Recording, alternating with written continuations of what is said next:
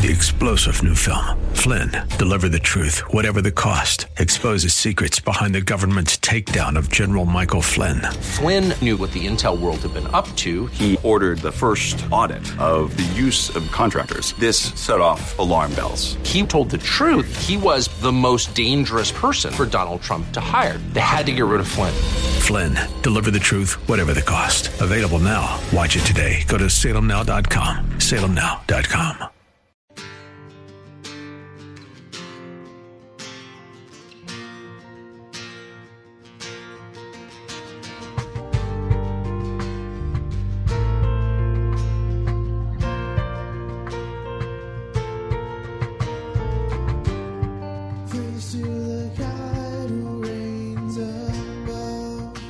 Merry Christmas, and welcome to In the Word, a ministry of Calvary Chapel of Orlando. We hope that God speaks to you today as we continue our study verse by verse, chapter by chapter through the Bible with Senior Pastor Will Ramirez. Today, as we journey through our special Christmas series, Pastor Will continues in the book of Hebrews, chapter 1, verse 1 through 3, with part 1a of a message entitled, The Wonder of Incarnation.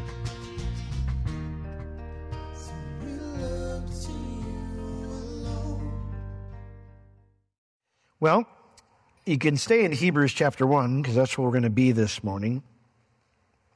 And the first three verses of Hebrews chapter 1, they actually declare the same exact thing that John 3:16 and Romans 5:8 does. John 3:16, for God so loved the world, he gave his only begotten Son, and whoever believes in him should not perish but have everlasting life. Romans 5:8, but God commends, demonstrates, proves his love towards us, and that while we were yet sinners, Christ died for us. They declare the same thing that those verses declare, that God loved us so much, he sent his Son to die for us. What the writer of the Hebrews does is he gives us a bit more perspective because he explains to us who the Son is and what majesty he had. You see, Jesus is God from all eternity. Think about that. Since Jesus is God from all eternity, he lacked nothing in heaven. Nothing for all eternity. There was no greater height for him to achieve, nothing to add to himself. He was already there. But as we sing in the song, you know what a beautiful name it is, we sing that verse, he didn't want heaven without us. You have to indulge me for a moment here. Sometimes I see people get crazy about lyrics or whatever, and I don't understand why they said this or whatever, and they change lyrics and stuff, and sometimes it's warranted. But I am absolutely baffled that people change that lyric, he didn't want heaven without us, as if it somehow implies Jesus was lonely or incomplete without us. The song doesn't say that. The song is stating the awesomeness and the majesty of our Savior, and that while he didn't need to do anything to better his situation, he wanted to do something to better our situation. And isn't that what makes love so wonderful? You know, sometimes as I'm in bed or wake up in the morning, I look over and I see that my wife is still there. And I think, she picked me. She could have picked anyone, but she picked me. What makes love so wonderful is that someone wanted you when they could have picked anyone else. And here's the wonderful news, the good news, is that for God so loved the world. You never have to wonder if you were picked. He loves you. He wanted you. And that the Lord wanted us does not make him lesser. It just shows how glorious he is.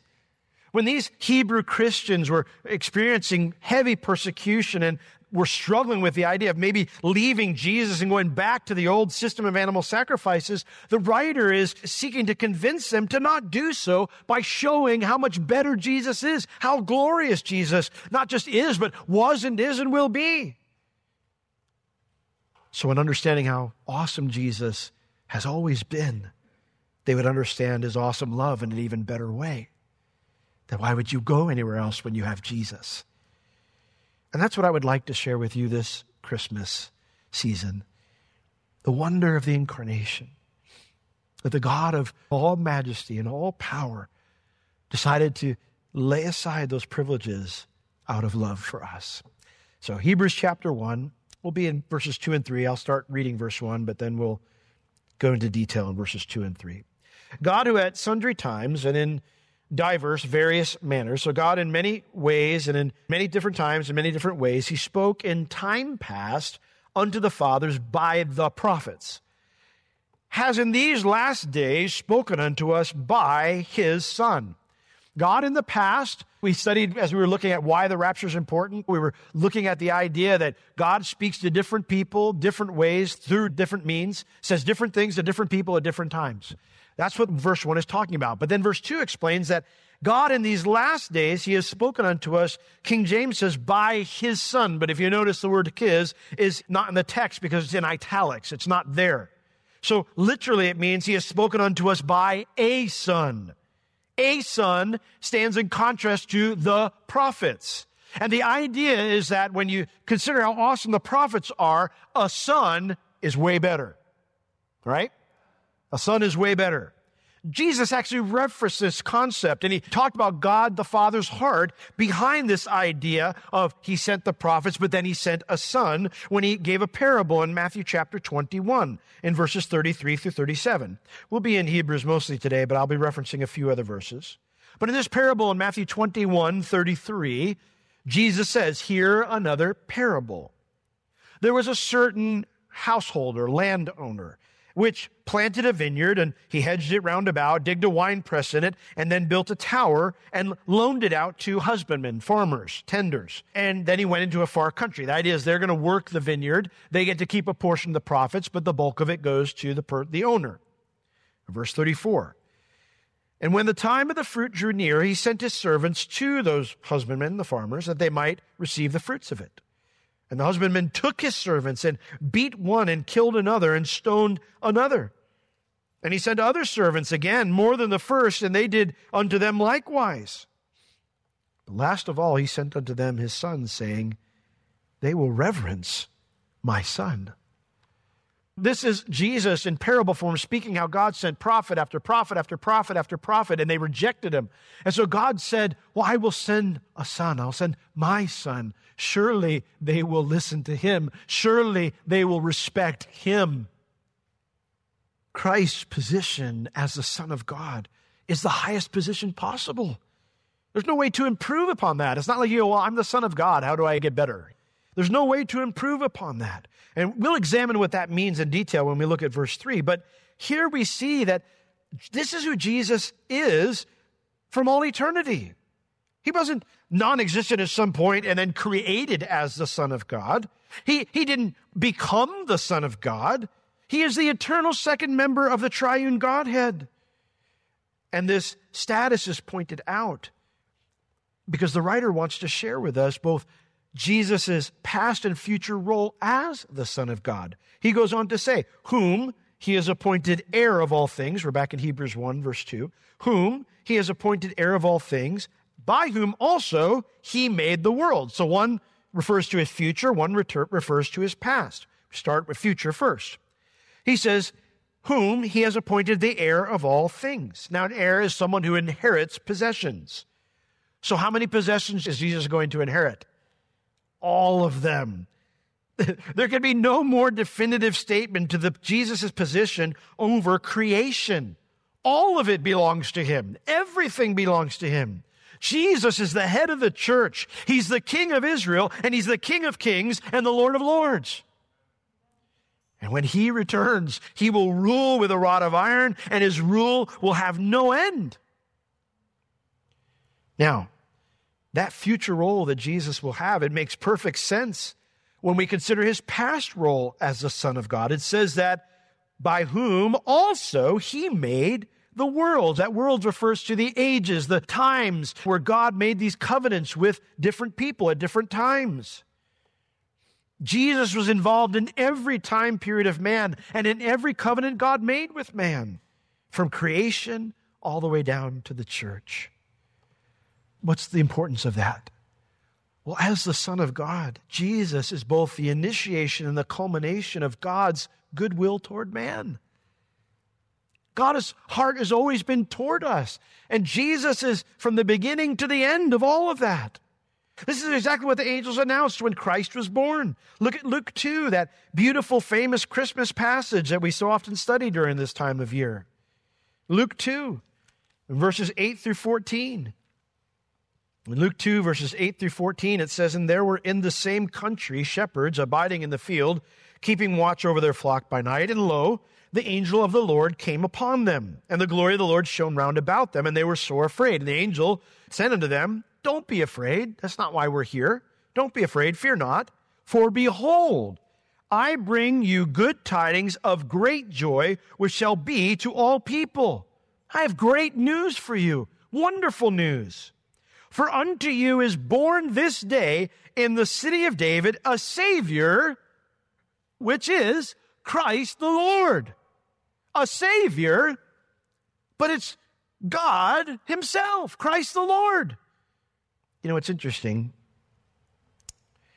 We talk about Christmas, we think of peace on earth, goodwill toward men, and so often that phrase is used, in the idea of us. This is a time where it's goodwill toward man, like this concept that you get to be grouchy and nasty to each other for 11 months, but for 4 weeks, and we just be nice. As if that's what the angel's saying. I watch you shepherds for 11 months, and all you do is bicker and fight. You don't like it when the sheep get mixed and all this kind of stuff. And now, get it for 4 weeks, you just be nice. As if that's what the angel's announcing here. For unto you is born this day in the city of David a Savior, which is Christ the Lord.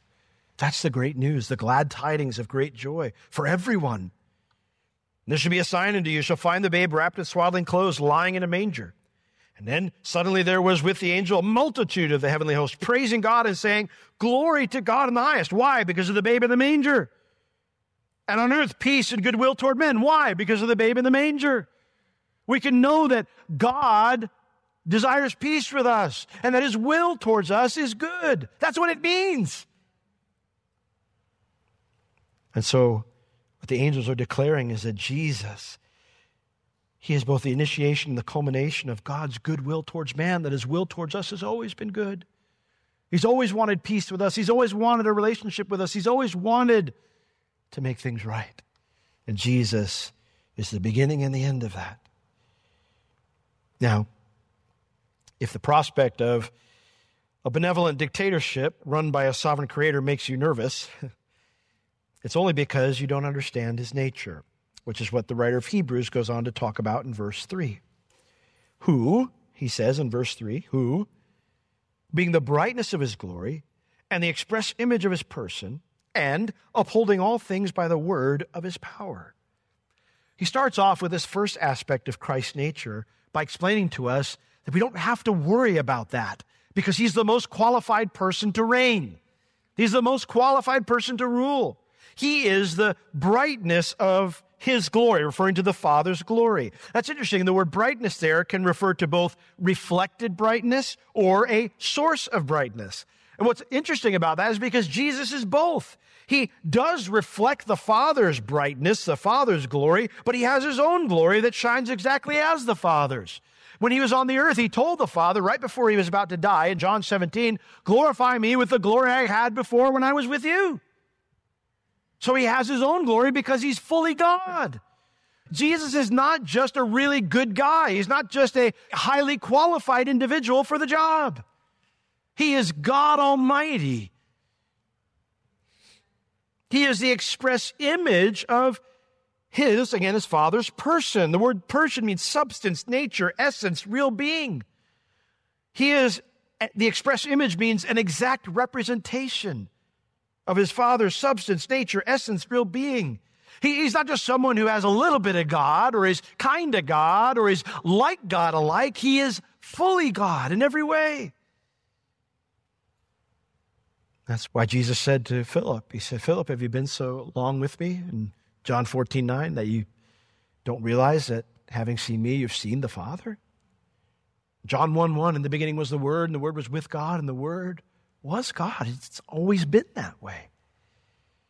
He has all the attributes that the Father has. And he upholds all things by the word of his power. He sustains and maintains everything simply by the word of his power. Jesus is eternal, all-powerful, and all-knowing. He has zero limitations. Is there anyone else who can make that claim? Well, that makes Jesus the most qualified person to be a King of Kings. He is the only one who has the resources necessary to do the job correctly.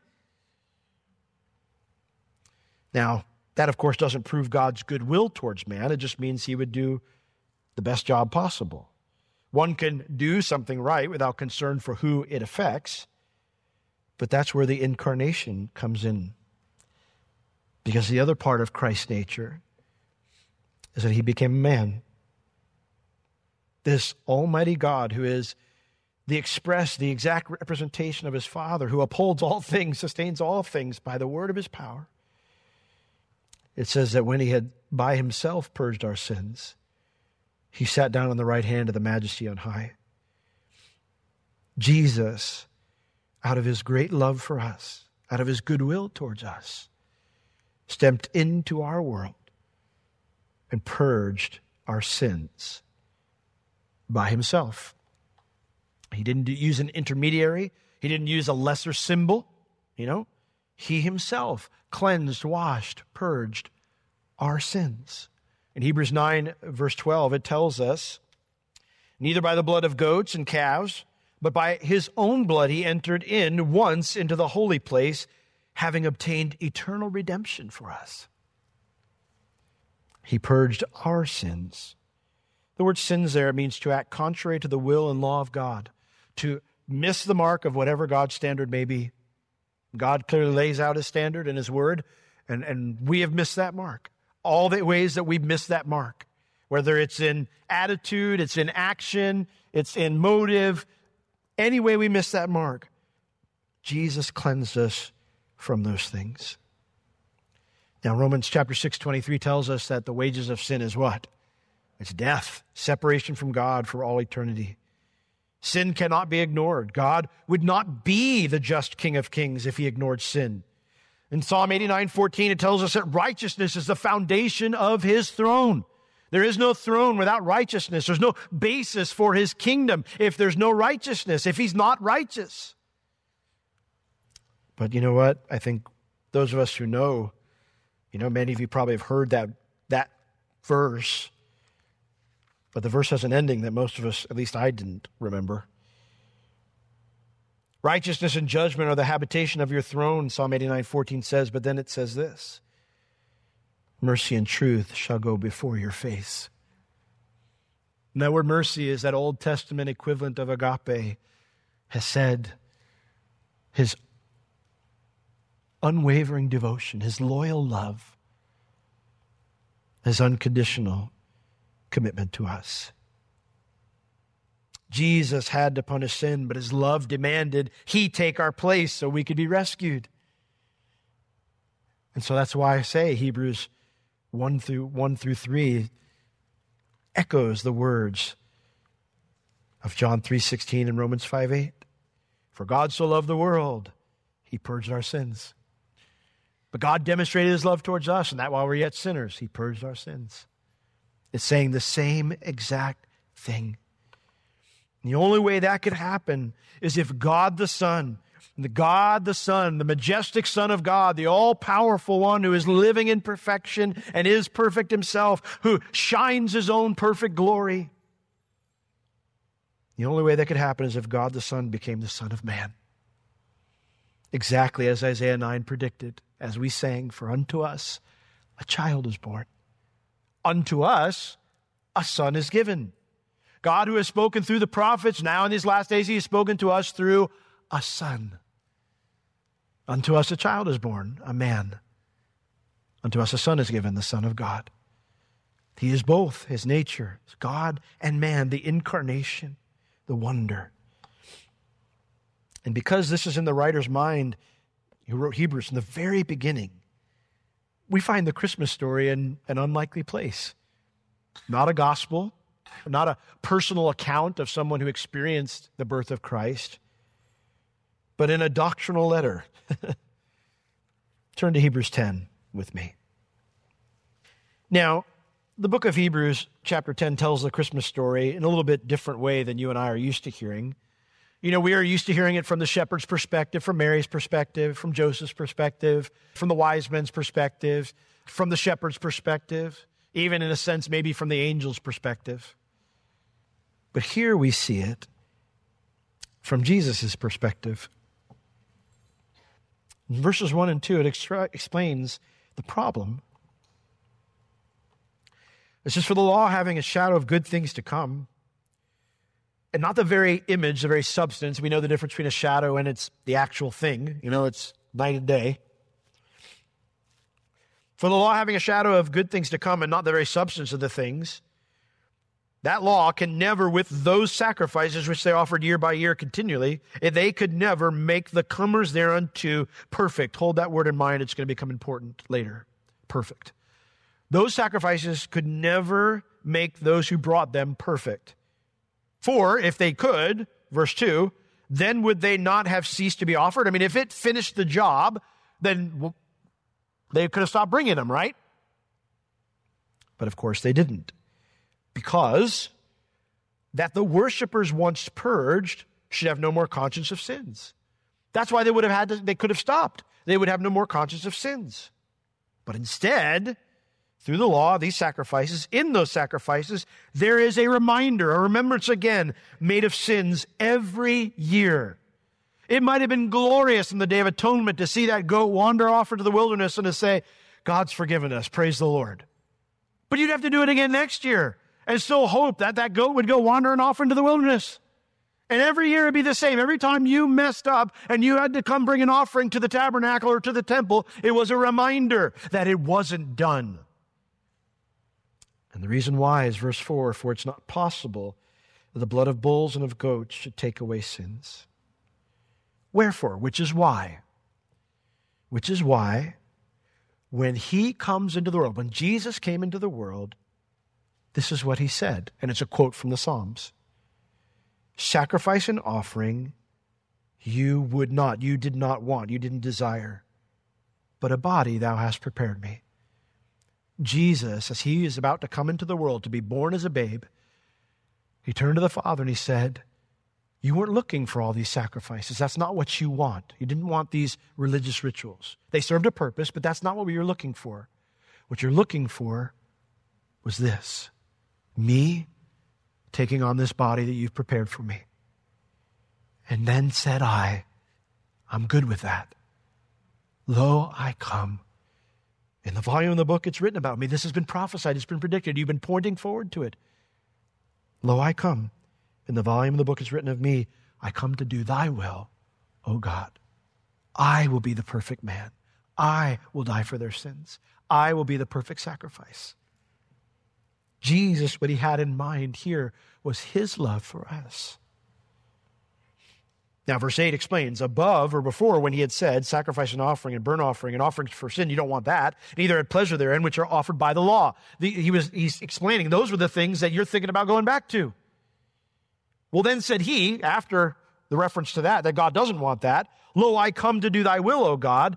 He explains, Jesus is making clear that he's going to take away the first, the law, that he may establish the second, not the law, the old covenant, and that he might establish the second, the new covenant.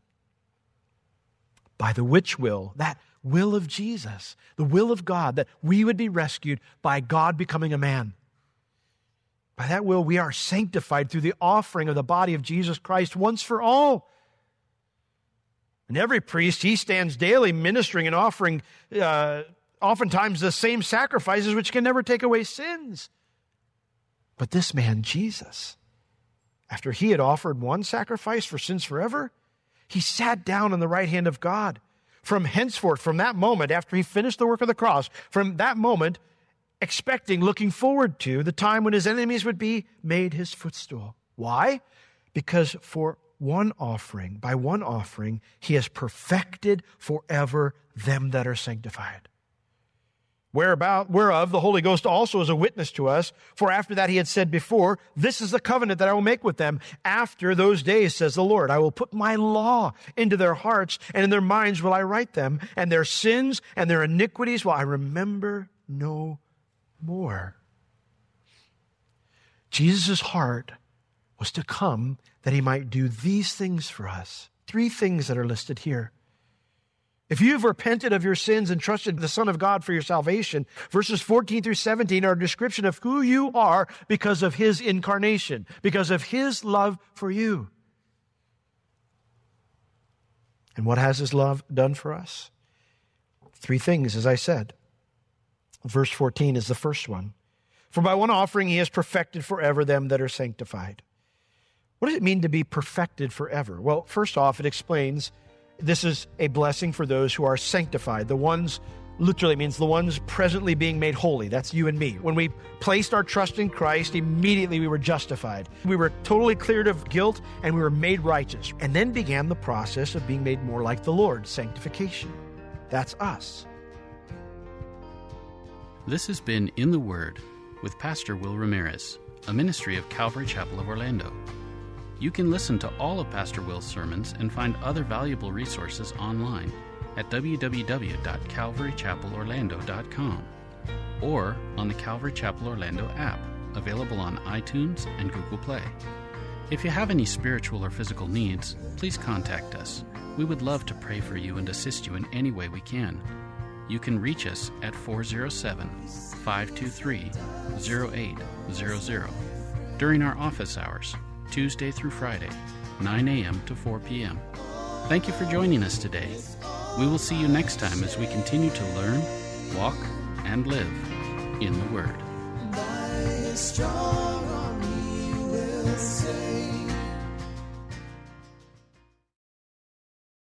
Three-star General Michael J. Flynn, head of the Pentagon Intelligence Agency, knew all the government's dirty secrets. He was one of the most respected generals in the military. Flynn knew what the intel world had been up to. He understood its funding. He ordered the first audit of the use of contractors. This set off alarm bells. The explosive new documentary, Flynn, Deliver the Truth, Whatever the Cost, uncovers the facts behind this scandal. Flynn told the truth. He was the most dangerous person for Donald Trump to hire. I find out the worst enemy that I'm going to face in my life is right here in America. They took my assessment and they wanted me to change it. And I was like, I'm not changing it. They had to get rid of Flynn. With in-depth interviews, archival footage, and never-before-seen personal records of the man behind the headlines. I just felt like I was drowning. Flynn, Deliver the Truth, Whatever the Cost. Available now. Watch it today. Go to salemnow.com. salemnow.com.